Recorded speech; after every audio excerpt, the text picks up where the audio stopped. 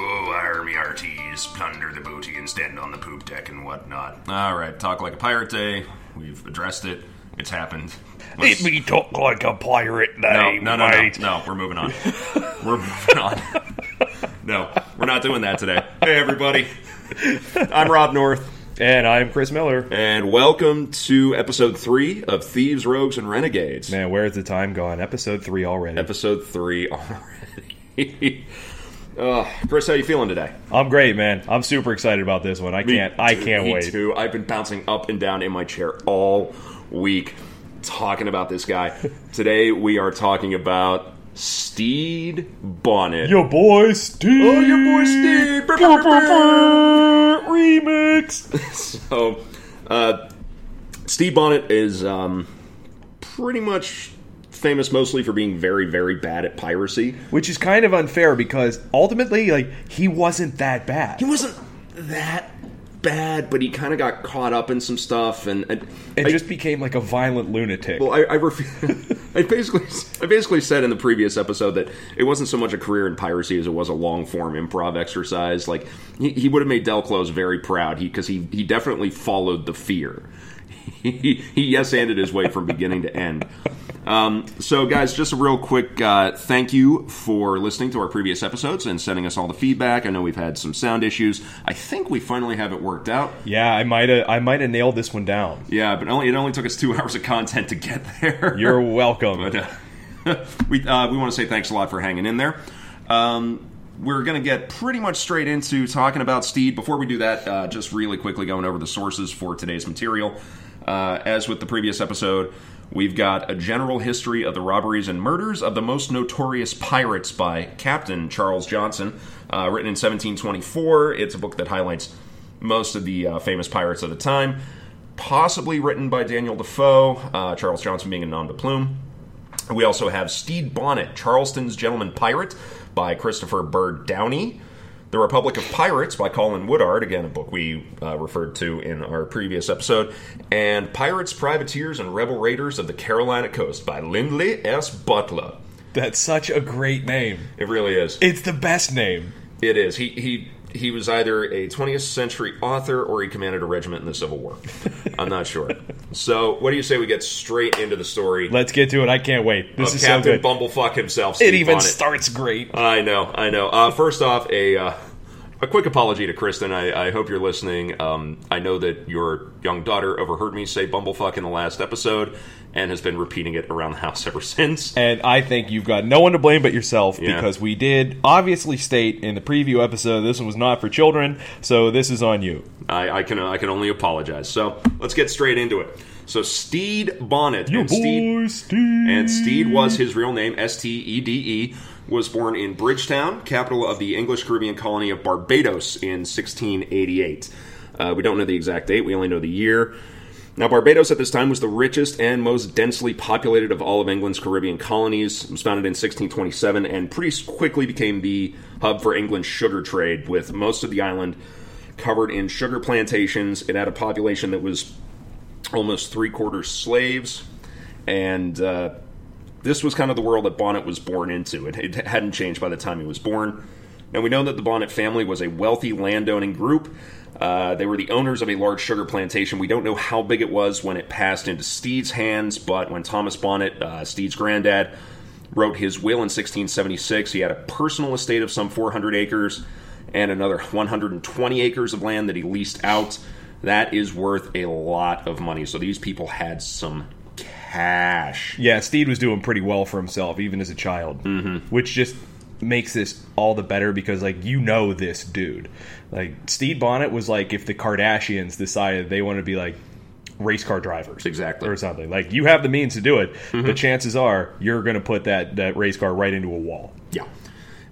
So, basically, he grew up as... Barbados at this time didn't really have an aristocracy outside of the governor, a traditional aristocracy, but the new aristocracy became these landed gentry, these wealthy farmers. And so the Bonnet plantation passed into the hands of Stede's dad, Edward, and they had the plantation. They had a large townhouse in Bridgetown, the capital. Stede and his sisters Grew up in this environment with a large staff caring for the children and keeping the house. They were, of course, slaves, and with over 120 other slaves working the plantation itself. They grew up being a church-going family, and according to Captain Charles Johnson, Steed, quote, had the advantage of a liberal education, being groomed to be part of the next generation of Barbadian gentlemen planters. I think by liberal education in this case he means a very abundant education. I think it's... Yeah, it wasn't quite the same now. Not even like the political connotation of it, but it's not like he was going to liberal arts school. Yeah. But yeah, I think they mean liberal educations, and he was highly educated, not so much the kind of liberal education that Tucker Carlson bitches about every night on TV. It's really difficult to understand a lot of things that come out of that book because just of how the way it's written. Mm-hmm. Like, even the weird punctuation, the entire book reads like a Donald Trump tweet. Yeah, like the whole thing. It's like, what the hell just happened? And we have some quotes from the book that I'm going to read today, and you'll be able to books are always funny. Catch an idea of it. Oh yeah. So the Bonnet family may have also been members of a group called the Jacobites, which were supporters of a rival claimant to the English throne, a guy named James III, the nephew of the current Protestant King William. It was fairly common for among quite a lot of the families in the colonies. They would have fled England to get away from religious persecution and to put some distance between them and the current regime. Although, because of their close dealings with the governorship in Barbados, and the family's Jacobite leanings were probably pretty secret. We're also going to see some other indicators that Steed and his family may have had Jacobite sympathies later, which we will get to. When Steed was 7, his dad died suddenly, probably of yellow fever or typhus. Now, he made provisions in his will for the continuing education of his kids, including his daughters, which was pretty surprising for the time. We're actually going to find out that Steed had quite a few strong women in his life. Now, whether that affected the course of his life, we don't know. Now, his mother's death pretty quickly followed his dad's, and in the course of the next several years, the running of the plantation and Steed's guardianship passed through several hands, including to a Mrs. Janet Whetstone, who was the widow of Barbados' deputy governor. Exactly why the plantation ended up in the hands of a woman is unknown, but again, very rare for the time.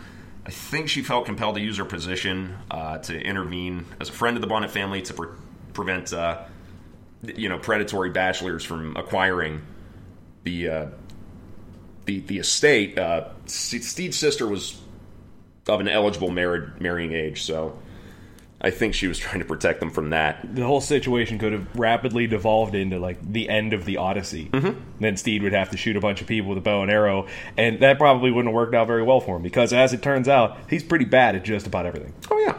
So Janet Whetstone died in 1708, and Steed, now 19 years old, finally inherited the family estate in full, and wasted no time setting about enlarging his wealth. At the age of 21, he began to court 16-year-old Mary Allenby, the eldest daughter of another wealthy planter, Colonel Edward Allenby, and in 1709, the next year, the two got married. And it's also in 1709 that Steed was given the rank of Major in the Barbados militia. Charles Johnson constantly refers to him as the Major. It's not based on any sort of military experience or ability or prowess, because Major is a pretty high rank. It's a field-grade officer. But it's because of a 1752 law that was passed in Barbados that automatically conferred military rank and the stipend to go with it on landowning gentry based on the amount of acres you owed. You only needed 50 acres to be ranked a captain. However, in spite of this, Steed became quickly regarded as a man of good intellect, reputable in his dealings. It seemed very much that his star was in his descendant, but things were not so hot in the Bonnet household. Yeah, they did not live happily ever after in their white picket fence and his newfound rank. No, Steed and Mary's first son died in infancy. 3 more kids followed, but it seems like Steed never really was able to shake the emotional blow that his first child's death caused. And the fragile state of his psyche appears to have been increased by some apparent trouble in his marriage. Steed and Mary argued a lot. Yeah, and this is all conjecture. We really don't know. Nobody knows why, why the man kind of goes off the deep end here, and you're about to see the wheels fall off. Mm-hmm. But it's everybody kind of has a different take on it. Even in the books, there's 3 different takes of why he did it. Some are like he was bored, some are like he hated his wife, and I think Johnson probably makes the most sense with, his upbringing was really troubled and he never really developed. Well, I have the quote from Johnson here. It said that he was generally esteemed and honored before he broke out into open acts of piracy. So he was afterwards rather pitied than condemned by those acquainted with him, believing that this humour of going a-pirating proceeded from a disorder in his mind, which hath been visible in him some time before this wicked undertaking, and which is said to have been occasioned by some discomforts he found in a married state. Be that as it will, the Major was but ill qualified for the business, as not having an understanding of maritime affairs. So, we have Steed. He's already got an interest in ships and sailing because he lives in He's got a humor to go a-pirating. I'm going to use that. There's a hyphen in that word going as well. A-pirating, yeah. And a Y. So, he lives in a port. He's dealing in trade, so he's obviously interested in ships and sailing. And he's also starting to hear the stories of the famous pirates that are, around this time, really starting to make a name for themselves, sailing out of Nassau. People like Benjamin Hornigold, people like Edward Teach, people like Charles Vane. And Steed commissioned the construction of a ship. Now, at first I thought that he actually just bought the ship. No, he had it built. Yes, it wasn't made. He paid to have it built. Yes. I mean, this is the guy buying the Lamborghini or the Harley as part of a midlife crisis, except Steed's doing it at age 28. Which I guess technically was like midlife for the time. Yeah, sure, the expectancy was low. But instead of buying a sports car or getting a tattoo or cheating on his significant other, no. He develops a humor to go a-pirating. But he also claims that he's building this ship to obtain a commission from the governor of Jamaica to go hunting pirates. He's going to be a pirate hunter. Yeah, now he's going to pull the old switcheroo on him. Well, no, it just seems like this is a midlife crisis meets a get-rich-quick scheme meets, quitting your job and going and living in a van for a year. He's got to go find himself, man. Well, he can't sit behind a desk his whole life, man. He's turning into every trust fund kid on Instagram who calls themselves a professional adventurer. Steve, he's like all the kids are like, I can't adult today. And he got the estate when he was 6. Yeah.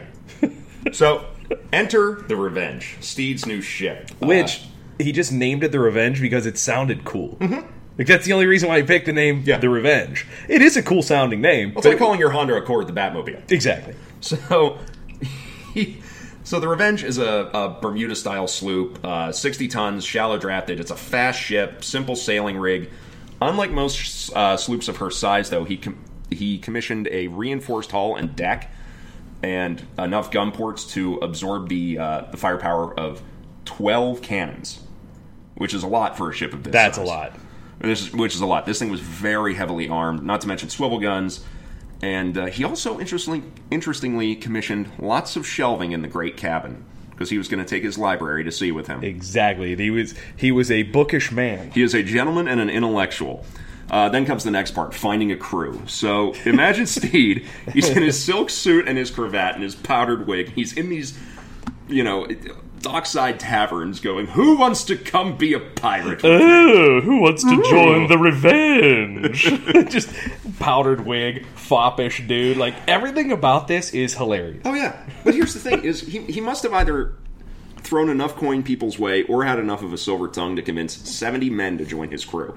Well, the one thing is, it's guaranteed money. Mm-hmm. And it was probably pretty good, because the guy's just pulling numbers out of thin air. And for somebody who clearly has no concept of ownership, and somebody who really doesn't know the value of a dollar, or in this case, the value of a doubloon, pays these guys a salary. Yeah. And it's better than the Navy. And when you're a pirate, you may not get a salary. There's no guarantee in piracy. And as it turns out, one thing we keep saying, these guys, it was a short life.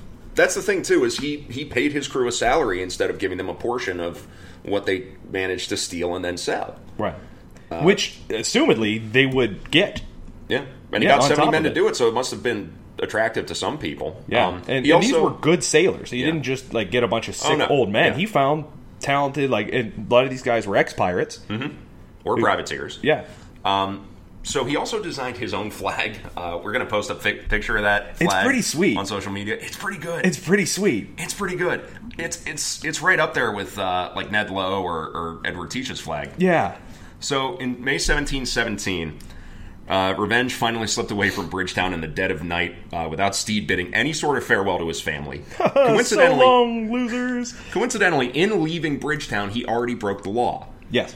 There was a law requiring anybody leaving Barbados to register with the General Secretary's office in order to obtain a pass because people were leaving the island, the population was shrinking, so they were trying to cut down on that. So, already an outlaw, he sails away, and he never sees Barbados or his family again.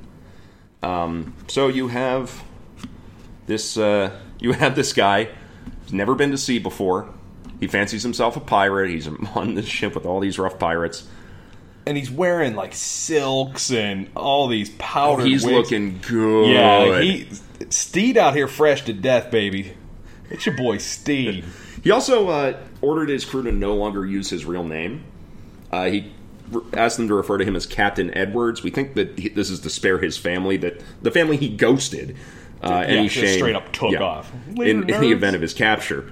So he decided to make for the coast of Virginia, and in spite of his inexperience, his crew must have been pretty good at what they did because they had a very good run initially, capturing 4 vessels in the course of about 7 or 8 days.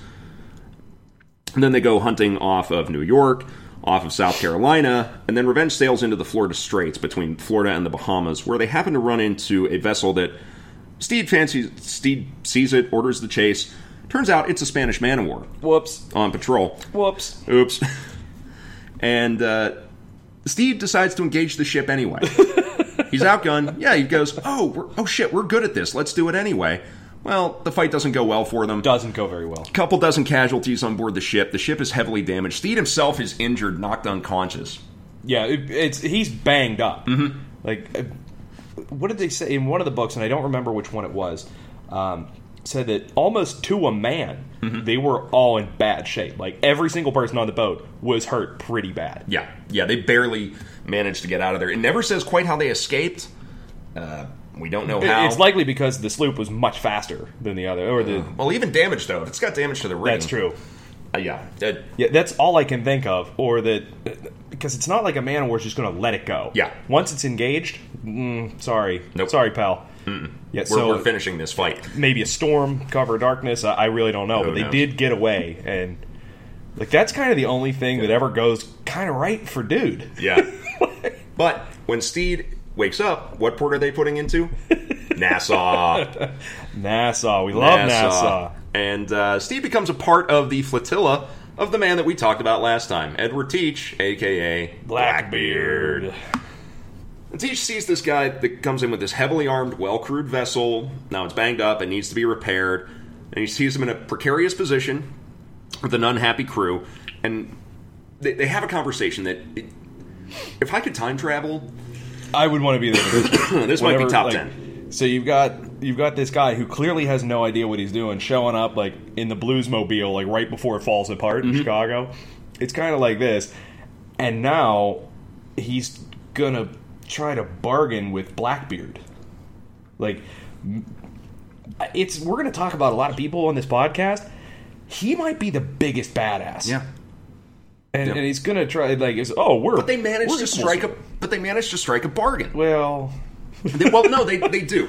So Teach provides the crew to replace Steed's casualties, sends over the carpenter, sends over the surgeon, and Teach says, I'll take command of the Revenge, which is bigger and more heavily armed than my ship, until you recover from your injuries. You get to stay in the great cabin.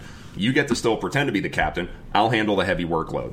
So something about this must have been attractive to Steed. Well, it was probably, a handshake and then a dagger in the other one. Yeah, probably. Yeah, it feels like Blackbeard wasn't a big bargaining dude. Well, I don't know if he had ulterior motives at the beginning, but by the end of this arrangement, he absolutely does. He certainly did.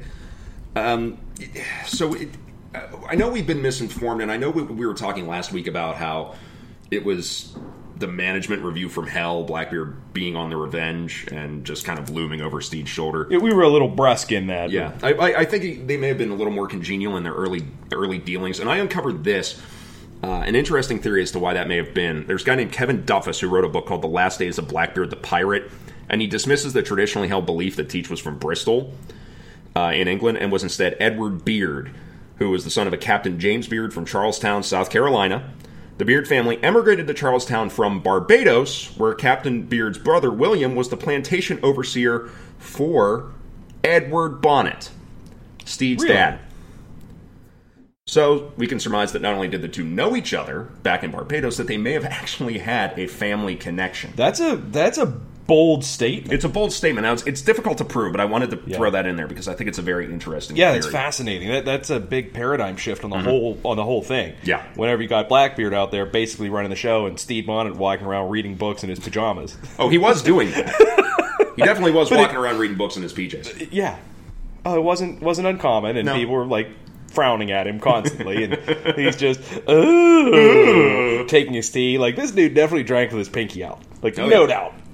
So the flotilla sets sail from Nassau, and Steed is now having a great time. He gets to rest, he gets to read, he gets to enjoy life on board a pirate ship and pretend he's a badass and jump on the enemy deck once they take a ship with Ballroom Blitz playing in his head, and he's just jock jamming the whole thing. but Teach does all the heavy workload from the quarterdeck, and he appeared to at least feign giving Steed a role in the decision making on board the ship, because you don't want to cut out the idiot rich boy who gave you the nice fast ship with lots of guns. And it's actually in this period that Steed is mentioned in the media of the time for the first time in the Boston Newsletter. On board the pirate sloop is a Major Bennett. I got that wrong, but has no command. He walks about in his morning gown and then to his books, of which he has a good library on board. He was not well of his wounds that he received by attacking a Spanish man-of-war, which killed some 20 men. After putting into Providence Island, the place of rendezvous for the pirates, they out the aforesaid Captain Teach on board for this cruise. Once he recovered from his injuries, however, Steed starts to kind of rankle about not having his full captaincy restored. Oops. Yeah, sorry, bro. And Charles Johnson tells us, quote, "To Teach Bonnet's crew was joined in consortship, and Bonnet himself was laid aside, notwithstanding the sloop was his own. The Major now saw his folly, but could not help himself, which made him melancholy. He reflected upon his past course of life, and was confounded with shame, when he thought upon what he had done. His behavior was taken little notice of by the other pirates, who liked him never the better for it, and he oft declared to some of them that he would gladly leave off that way of living, being fully tired of it, and he should be ashamed to see the face of any Englishman again." End quote. Now, fate somehow manages to intervene on Steed's behalf, though. Teach captures the Queen Anne's Revenge. We talked about that in the last episode. Becomes the biggest, baddest pirate ship probably in the entire hemisphere. So he leaves Bonnet to command the Revenge once again and moves to his new flagship. Steed is eager to prove his mettle on the next cruise. It's now March 1718. We're 6 months into his career. They decide to split up to cover a larger area. Now, in the Bay of Honduras, Steed gets his chance against a 400-ton merchantman called Protestant Caesar. Great name. Little on the nose, but I like it. Great name. It's a vessel out of Boston, and if they'd managed to capture it, this would have made a very nice consort to the Queen Anne's Revenge. You can throw 25, 30 guns on it. Now, using the advantage in speed and crew size that he has, Steed engages the ship, and he manages to fuck it up completely. Yep. He has every advantage going into this fight. Yeah, he's got the sun behind him. He's got the wind at his back. Everything's going really well. He's got a bigger crew. He's faster. All he has to do is make a quick boarding action, and it turns into a running gun battle, and he can't get aboard this ship. Yep. So Protestant Caesar gets away. Steed is forced to return to Edward Teach, tail between his legs, and he is once again removed as captain of the Revenge. Blackbeard puts his lieutenant in charge of the Revenge now. Yeah, his crew is not thrilled about this. Yeah. So it's... And keep in mind, these were very diplomatic sorts, which is super weird for a bunch of like bloodthirsty murderers. But so Steed is put on the Queen Anne's Revenge as essentially a prisoner, and it's while he is on the Queen Anne's Revenge that he starts hearing of a pardon issued by England's King George I that all pirates who submit before 5th of September 1718 get a blanket pardon from all the crimes they've committed whilst as pirates. He discovers, however, that the pardon only applies to acts committed before the 5th of January, nearly 3 months before the misadventure with the Protestant Caesar. And so now he has to resign himself to life as a rank-and-file pirate. Now, he's a gentleman. He's a wealthy country gentleman. He's never been rank-and-file in his entire life. But he also happens to mention in a crew meeting his early luck hunting prizes off Charleston, and this sets in motion one of Blackbeard's most famous exploits, his blockade of Charleston Harbor, which he spent several weeks blockading the harbor of a major colonial city, takes a whole bunch of ships, basically ransoms the city, and manages to get a whole lot of wealth, a whole lot of supplies, and it's considered probably the high point of the golden age of piracy by a lot of historians.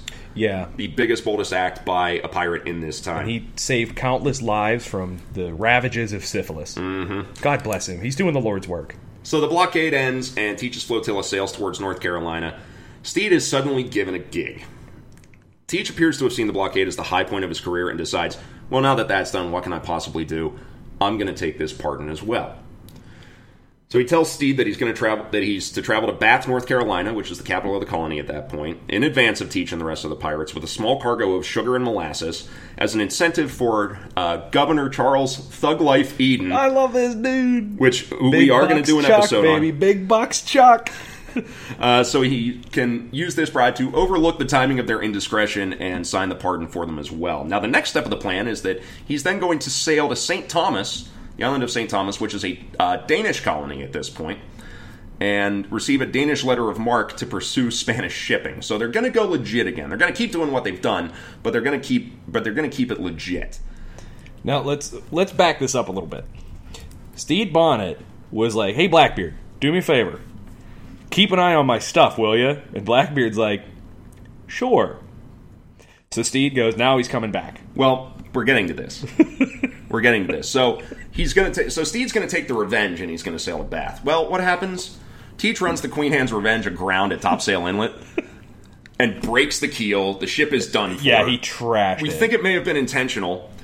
So Steed is still sent to visit Bath with the cargo and a few men, just in a tiny little boat. So he gets to Bath. Governor Eden happily accepts the bribe, signs pardons for all of them, even grants Teach and Bonnet's men certificates of safe conduct. Steed sails back to Topsail Inlet and finds that Teach has packed himself and all of their plunder onto his newest ship, the Adventure, and left, leaving the Revenge stripped of everything of value. Everything he could possibly take, he took. Everything He took a bunch of nails out of it. Yeah. And then he takes about 25 of Steed's men. Yeah, it's the rest of Steed's men. Puts them on a sandbar. Maroons them on a sandbar. And I mean, fortunately for them, like, it only took Steed 2 days. But they were just sitting on a sandbar for 2 days. Like, well, this is how this story ends. Can you imagine what Steed must have thought when he got into his cabin and realized that Blackbeard took his books? He took the books. Well, one assume. Honestly, more likely, I can't prove it, but these things were worth a lot of money. Chucked them over the side. Well, no, books were worth a lot of money. That's true. In the early 18th century. I mean, yes, you had printing and everything, but they were still valuable commodities. They're going to be worth a pretty penny. It was more of a status symbol than it is now. Yeah. So he took the nails. It's like in True Lies. She took the ice cube trays out of the freezer. So Steed rescues his maroon men, puts everybody aboard the Revenge, and ignoring the fact that this ship has no provisions, and the more prudent course of action would be to go right to St. Thomas, ration the food out. He can't get over the burning sting of Teach's treachery. Like, oh, it's the best. I can't help but laugh about this. Just Steed, just in a house coat, just pacing the deck. How dare he? How dare he besmirch the Bonnet name? Oh, but then, that dastardly villain. But then he hears from the captain of a small boat that Teach is in Ocracoke Inlet. Sails up to Ocracoke, gets there to find that the Adventure and Teach have sailed away 2 days earlier. They're gone. So Teach is headed to Bath to accept the pardon himself. Crew holds a meeting. They decide the only way to reprovision the ship is to head to the trade lanes outside of Virginia, which violates the pardon that Steed has in his pocket. Right. And that they're going to steal the food they need. Now, Teach unwillingly agrees, but he has 3 terms. That one, they compensate any ship they take the goods from with what they're going to, with what I don't know, out of his pocket. Like, he must have still had some cash on him. Yeah, he had to, because he paid for they did like board a ship. Yeah. And they took some food, salt pork and molasses and flour. But he paid the dude. Yeah. It busted out the wallet, pulled out some traveler's checks, traveler's doubloons. Here you go. He's just making it rain. So, 2, Steed is now referred to as Captain Thomas, Again, probably to try to give himself some deniability against future acts of piracy and try to convince whatever authorities that they may run into that he's still abided by the terms of the pardon. And that 3, the Revenge is renamed the Royal James. Probably for the same reason. Yeah. But this is probably also a nod to Stede Bonnet's Jacobite leanings, because Jacobite is after the Latin Jacobus for James. So, James killing the first mate of a ship called the Francis, which is a ship that Stede Bonnet's crew took soon after this, said, quote, "So when they came into the cabin, they asked me what liquor I had on board. I told them some rum and molasses. So they made bowls of punch and went to drinking of the Pretender's health," the Pretender being James III, exactly, "and hoped to see him king of the English nation, then sang a song or two." So Stede's crew then... Why did he feel the need to include that? I don't know. Hey, what do you got, man? I got some rum. You want to drink to the king? Hell yeah, bro. And then he just started singing. So they go into this frenzy of capturing ships. They captured 13 ships in less than a month, which is a high rate of capture. So at the beginning of August, having acquired a preponderance of goods, a lot of provisions, two more small prize vessels. And the thing is, and we didn't really touch on this before, and I'm not sure which ones happened, like where what port of call they were from. Stede left a calling card with ships that he captured from Barbados. He burned them. Yes. Every ship from Barbados, he burned them. It was like Teach with ships out of Boston. Yeah. Yeah, he torched every single one of them, whether it was a calling card or because the dude had some pent up stuff going on in there. Torched every single one of them. And also, Teach is one of the Bonnet is one of the only guys that I've ever found in any of the source material who actually made prisoners walk the plank. Mm-hmm. He goes nuts. Yeah, this is where he really starts to break down. He goes off the deep end, and he's developed this weird habit of just torturing everyone. Mm-hmm. All your prisoners, he's torturing you. He's making people walk the plank. Yeah. What does that really accomplish? Yeah, it comes out in his trial that he starts to get very, very cruel with the prisoners he takes. Yeah, it was whenever he swears revenge on Blackbeard, it goes into this really weird place. Something snaps. I don't know if it's a full psychotic break or what. I think it might have been. Now, I mean, it's probably because, like you said, for the first time, he was rank and file. Yeah. And this is all uncharted territory. So between a guy that might never have really, matured. I don't think he was ever well. He might have gone a little like Michael Jackson here. Without the cute sleepovers. I don't think he was ever well. I think he just completely lost it here. That sounds right. But, so the beginning of August 1718, they take the two prize ships, all their goods, all their provisions, all their loot, and they sail up the Cape Fear River in North Carolina. They remain there for almost 2 months. Now, since the blockade that Teach inflicted on Charlestown, the city had taken a lot of steps to make itself more defensible under the guidance of Colonel Thomas Rhett, the commander of its militia.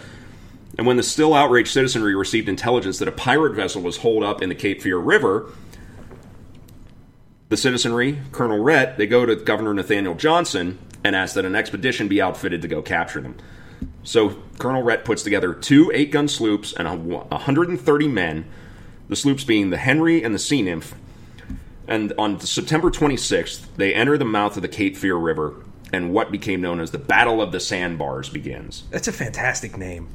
Well, you'll see why in a minute. Yeah, it's such a cool name, though. Yeah.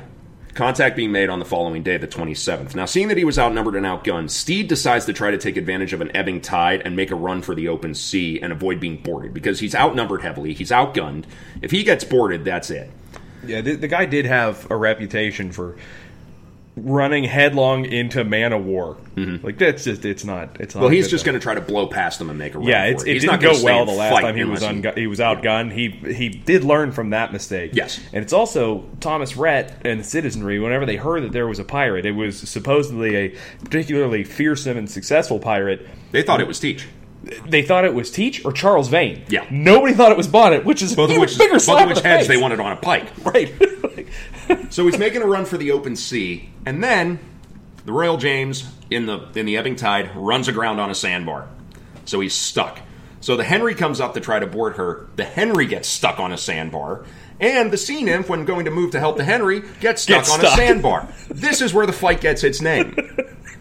And it's not like they get stuck and 5 minutes later we're okay. No. It's hours. They got It's hours. You got to wait till high back. tide. You don't have to wait half the day until high tide comes. Was it the Sea Nymph was the closer of the two, or The Henry. Okay, they were in pistol shot. Yeah, they were very, very close, and they both got, and they both ran aground with severe list to starboard. So they both have batteries of cannons that they can't use against each other because Steed's cannons are going to fire right over the Henry. The Henry's cannons are going to fire right into the water and miss the Royal James completely. So it becomes a battle of small arms. Yeah, and the thing that works But out the in Henry's Steed's deck favor, is totally exposed. Exactly. They're just shooting at they're shooting at Steed's hull. Yeah. And they're leaning over the rail, shooting down onto exposed deck, and that's not pleasant. Now, you are now in a situation where the person that's going to win this fight is the first person to refloat their ship. They've got to wait until high tide. So for 5 hours, this small arms duel goes on until the next high tide comes. And what's the first ship to float? The Henry. It's smaller. It has a shallow draft. It's lighter.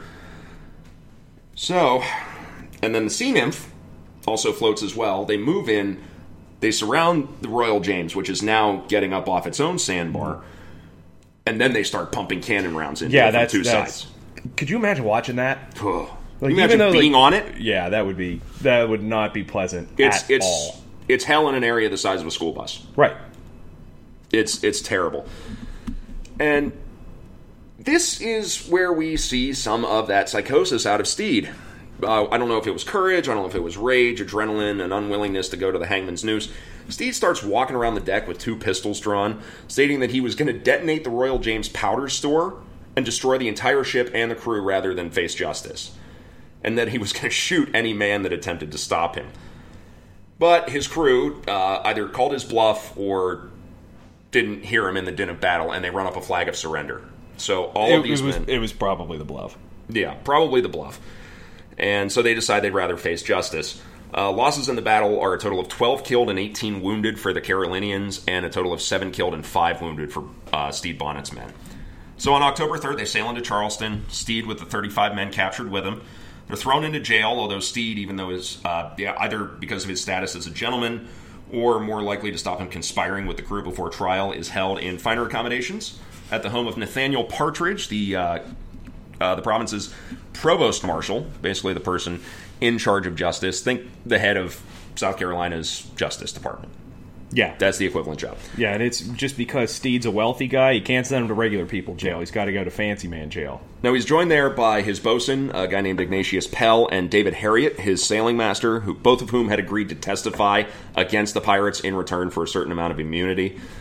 And on October 21st, news arrives that a pirate by the name of Christopher Moody, who we're going to cover in the future, is off of Charleston Bar. He's preying on vessels, and he's not likely to attempt any kind of rescue. He might not have even known that Steed was in Charleston. Maybe. But 3 days later, disguised as women, wearing some of Mrs. Partridge's shawls... Guys, I got a plan. This is such Bugs Bunny shit. I love it. So Steed and David Harriet is dressed like a sexy girl bunny. They managed to sneak out of the house. At nighttime, they're just walking through the streets going, "Oh, don't mind us." It's so Monty Python. Yeah. Oh, that Steed, he's a very naughty boy. They're just talking about like how hot and sexy Stede Bonnet is. So they make it down the streets. They get over the palisade wall, and they have a canoe waiting for them, supplied by a guy named Richard Tuckerman, who was a sympathetic merchant because he was a fence for stolen and smuggled goods. Exactly. He got rich off of pirates. Exactly. He had some ties to, guess who? Yeah. Charles Eden. Yeah. And so they go to Sullivan's Island off the coast of Carolina, and they make camp, and they try to come up with the next steps. Now, I think whenever we say off the coast, it sounds like it's far. You can see it. Mm-hmm. Like, it's still there. If you've ever been to Charleston, you know where Fort Sumter is? Yes. It's right there. It's right there. It's about as far away from the coast as Fort Sumter. It's a mile. You can see it from the beach. Yeah, it's not hard to get to at all. So this big hue and cry goes up over the escape of Bonnet and Harriet. A 600-pound reward, $160,000 in today's money, is offered for their recapture. And Partridge loses his job as provost marshal because when they escape their house, you don't get to keep that job. Yeah. I'm sorry. And so the search for Bonnet goes on, but the trial date of Bonnet's other men is pushed forward, and a Vice Admiralty court is convened on October 28th with a fellow named Judge Nicholas Trott presiding. It's important to note that this probably wasn't a very fair trial, because Trott had a reputation for being a self-righteous bully, very religious, and the entire jury is made up of wealthy merchants, most of whom probably had lost money due to piracy at some point in the recent past. So, a bit biased. Little bit. So in the course of an 8-day trial, 29 of the 33 men were found guilty of piracy and sentenced to death. On November 8th, all 29 went to their deaths dancing the hempen jig. Now, eventually somebody noticed the campfire smoke coming off of the northern tip of Sullivan's Island. And on November 6th, they get Colonel Rhett and another band of men in small boats. They dispatch them to the island. They sneak up on Steed's campsite. Steed sees them, fires a pistol, and then gets 30 muskets fired back at him. Yeah. They miss Steed completely. Which, I know, that guy's luck. Who knows why. They shoot David Harriet in the head and kill him instantly. Harriet's put down. And a couple slaves as well that were attending the camp, probably some of Richard Tuckerman's slaves.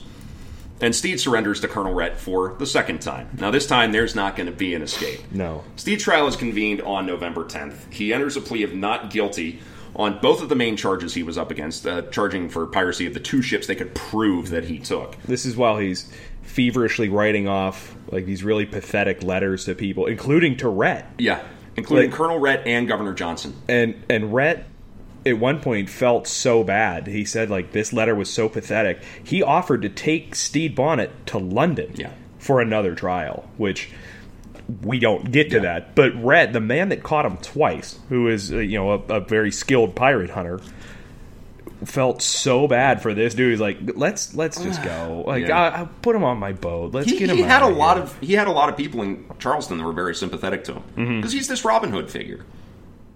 And like, if Robin Hood sucked, well, if Robin Hood sucked it, and then went nuts and like started ripping out people's fingernails and then making them walk the plank, and was also rich himself. Now, he writes this incredible letter to Governor Johnson that I'm not going to read here.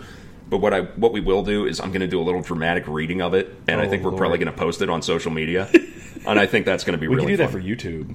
Yeah. We'll put that on our YouTube page. Look for that on our YouTube and look for that on our Instagram. Yeah. I think that'll be fun. I know we plan on going to the baseball game tonight because it's Talk Like a Pirate Day. Maybe we'll do that at the baseball game. Oh, perhaps. I'll bring the book with me.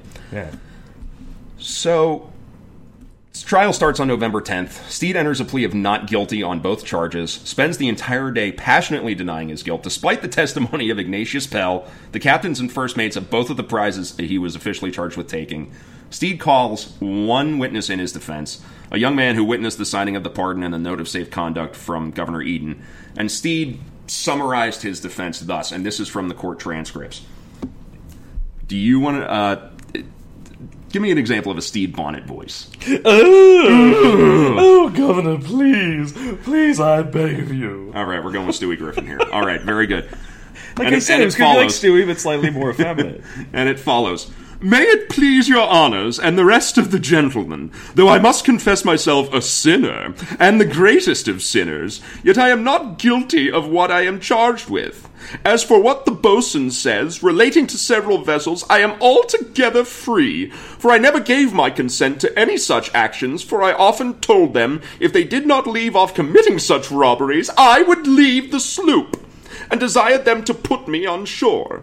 As for Captain Mannering, I assure your honors it was contrary to my inclination. When I cleared my vessel at North Carolina, it was for St. Thomas, and I had no other end or design in view but to go there for a commission. But when we came to sea and saw a vessel, the quartermaster and some of the rest held a consultation to take it, but I opposed them, and told them again I would leave the sloop, and let them go where they pleased. For as the young man said, I had my clearance for St. Thomas. I just realized who our Stede Bonnet sounds like. Oh, God, who? George Takei. Oh, my. Oh, my. Oh. That wasn't my intent. Sorry. That wasn't my intent. I am a big fan of George, and I really hope he never hears that. Oh, God. Oh, my. Oh, my. And the podcast has come off the rails at the 44-minute mark. Oh, so, alas, the jury's unmoved. At the end of the day, the foreman returned a verdict of guilty on the first count. Now, the court reconvened the next day to try him on the second account. He changes his plea to guilty. Sentence of death by hanging is passed down immediately, with Judge Trott reminding Steed that, being a gentleman that hath had the advantage of a liberal education, and being generally esteemed a man of letters, I believe it will be needless for me to explain to you the nature of repentance and faith in Christ, they being so fully and so often mentioned in the Scriptures, that you cannot but know them. And he ends with the proclamation, that you, the said Stede Bonnet, shall go from hence to the place from whence you came, and from thence to the place of execution, where you shall be hanged by the neck till you are dead, and the God of infinite mercy be merciful unto your soul. Fun fact, this is still how they do it in Texas. Mm-hmm.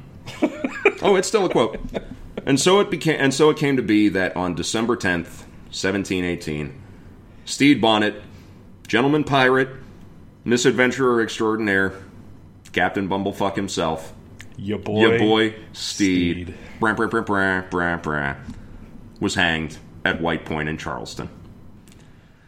And that's the Stede Bonnet story. Oh, man, it's so good. It's so good. It's so good, because dude just sucks. Yeah, it's so good. He ended up being much more of a sympathetic figure than I did feel like the more we got into it, like I kind of felt bad for the dude. Yeah, I feel a little bad for him, because he's clearly not well. Yeah, he was not banging on all 8 cylinders. Yeah, and he ends up subject to the machinations of other people, which he walked into a little too easily. Mm-hmm. And also, it was like Cabin Boy if they went to Nassau instead of Hawaii. Oh no! A fancy lad. Fancy lad. What the hell what did they sail across with all the monsters in it in Cabin Boy? Hell's Bucket. Hell's right? Bucket. Thank you. Is that right? Because if it's not, like, I'm going to get a tweet about that. Well, I don't know. I think we're going to get like the one Cabin Boy fan. I'm going to have to watch he's Cabin gonna be Boy pissed again. off. I haven't seen it in a really, really long time. Is it like online? Can we stream it? Do I have to buy it? I might own it on VHS. To be honest with you, we'll find it. We'll find it. If you guys have not seen Cabin Boy, I'm telling you, watch you some Cabin Boy. But also, let's think about what we've learned from the Stede Bonnet story. And I think that is, being rich doesn't qualify you to do a certain job. And I think that's really... can't all be Batman. And I think that's really important to state this day and age. And guys, I think that's going to wrap it up for today. Thanks to everyone for listening. We hope you enjoyed this story of Stede Bonnet as much as we did. And our reference to Cabin Boy. Yeah, stay tuned for that little dramatic reading of his letter to Governor Johnson of South we'll figure Carolina. out where we're going to put that together, because I think that's going to be fun. Yeah, that's going to be a good time. Thanks again always to our friends the Bloody Seamen, Pittsburgh's premier purveyors of pirate punk, for allowing us to use their songs at the intro and at the end. Go on iTunes, find both of their albums, follow them on social media. Speaking of social media, Chris, where can the good folks out there find us on social media? Well, I tell you what, if you want to look us up, you can find us on Twitter at PodcastTRR. We update that one pretty regularly. We're going to be dropping all our stuff from there. We are not on the big majors yet. That is subject to change. We're just trying to get some content under our belt, so you can find us on our SoundCloud page. You can go ahead and search us on Facebook. On Facebook, you're going to see a lot more of our... basically the show notes. We're putting all our stuff up there. You're going to see the pictures. You're going to see a couple of the links. Mm-hmm. Again, I'll share links to all of the source material. I'm going to post a photo of Stede Bonnet's flag. Going to post another little photo of Stede Bonnet showing off the goods. I found another really good one. Yeah, the wood cutting his is great, but the other one with the mustache. Oh yeah. Did you see? It's like a cross between Raleigh Fingers and Salvador Dali. It's great. So go ahead and find us there, and also on Instagram at TRR Podcast. You can find us there. So we're going to be posting some pictures and some short videos. We'll probably put the dramatic reading on there if we can keep it fairly short. But definitely find us on YouTube. If you don't want to get SoundCloud, which there's really no excuse for, it's free. Come on, people. You can find all of the audio to our episodes on YouTube. So you can look us up there at TRR Podcast. Or, sorry, that one's actually under Thieves, Rogues, and Renegades. Thieves, Rogues, and Renegades. We get to use our the full name. Whole long name, thanks to our good friends at YouTube. So you can search us there and watch all the episodes we posted thus far. We'll be putting a couple videos up there, so we're going to keep that one updated. There's some fun stuff. Yep. You can also find me on Instagram at Meatneck and on Twitter at Meatneck2. You can find me on Instagram at Nightlife Commando, and if you really want to say hi on Twitter, You can find me running the Renegades of the Rotunda page at PGH Renegades. All right. So we invite you to join us next time, where we're going to break down a little bit of the difference between pirates and privateers. Yes, they are different things. They are quite different, but also very similar in some respects. So Yeah, we're we've going been to take talking a little lot time. about it. It's only fair that we kind of hash it out a little bit. Yep, we're going to take some time to go over that. Everybody, thank you once again for listening. I'm Rob North. And I am Chris Miller. Until next time, we invite you, as usual, with us, you, and your boy Steve, to hold fast.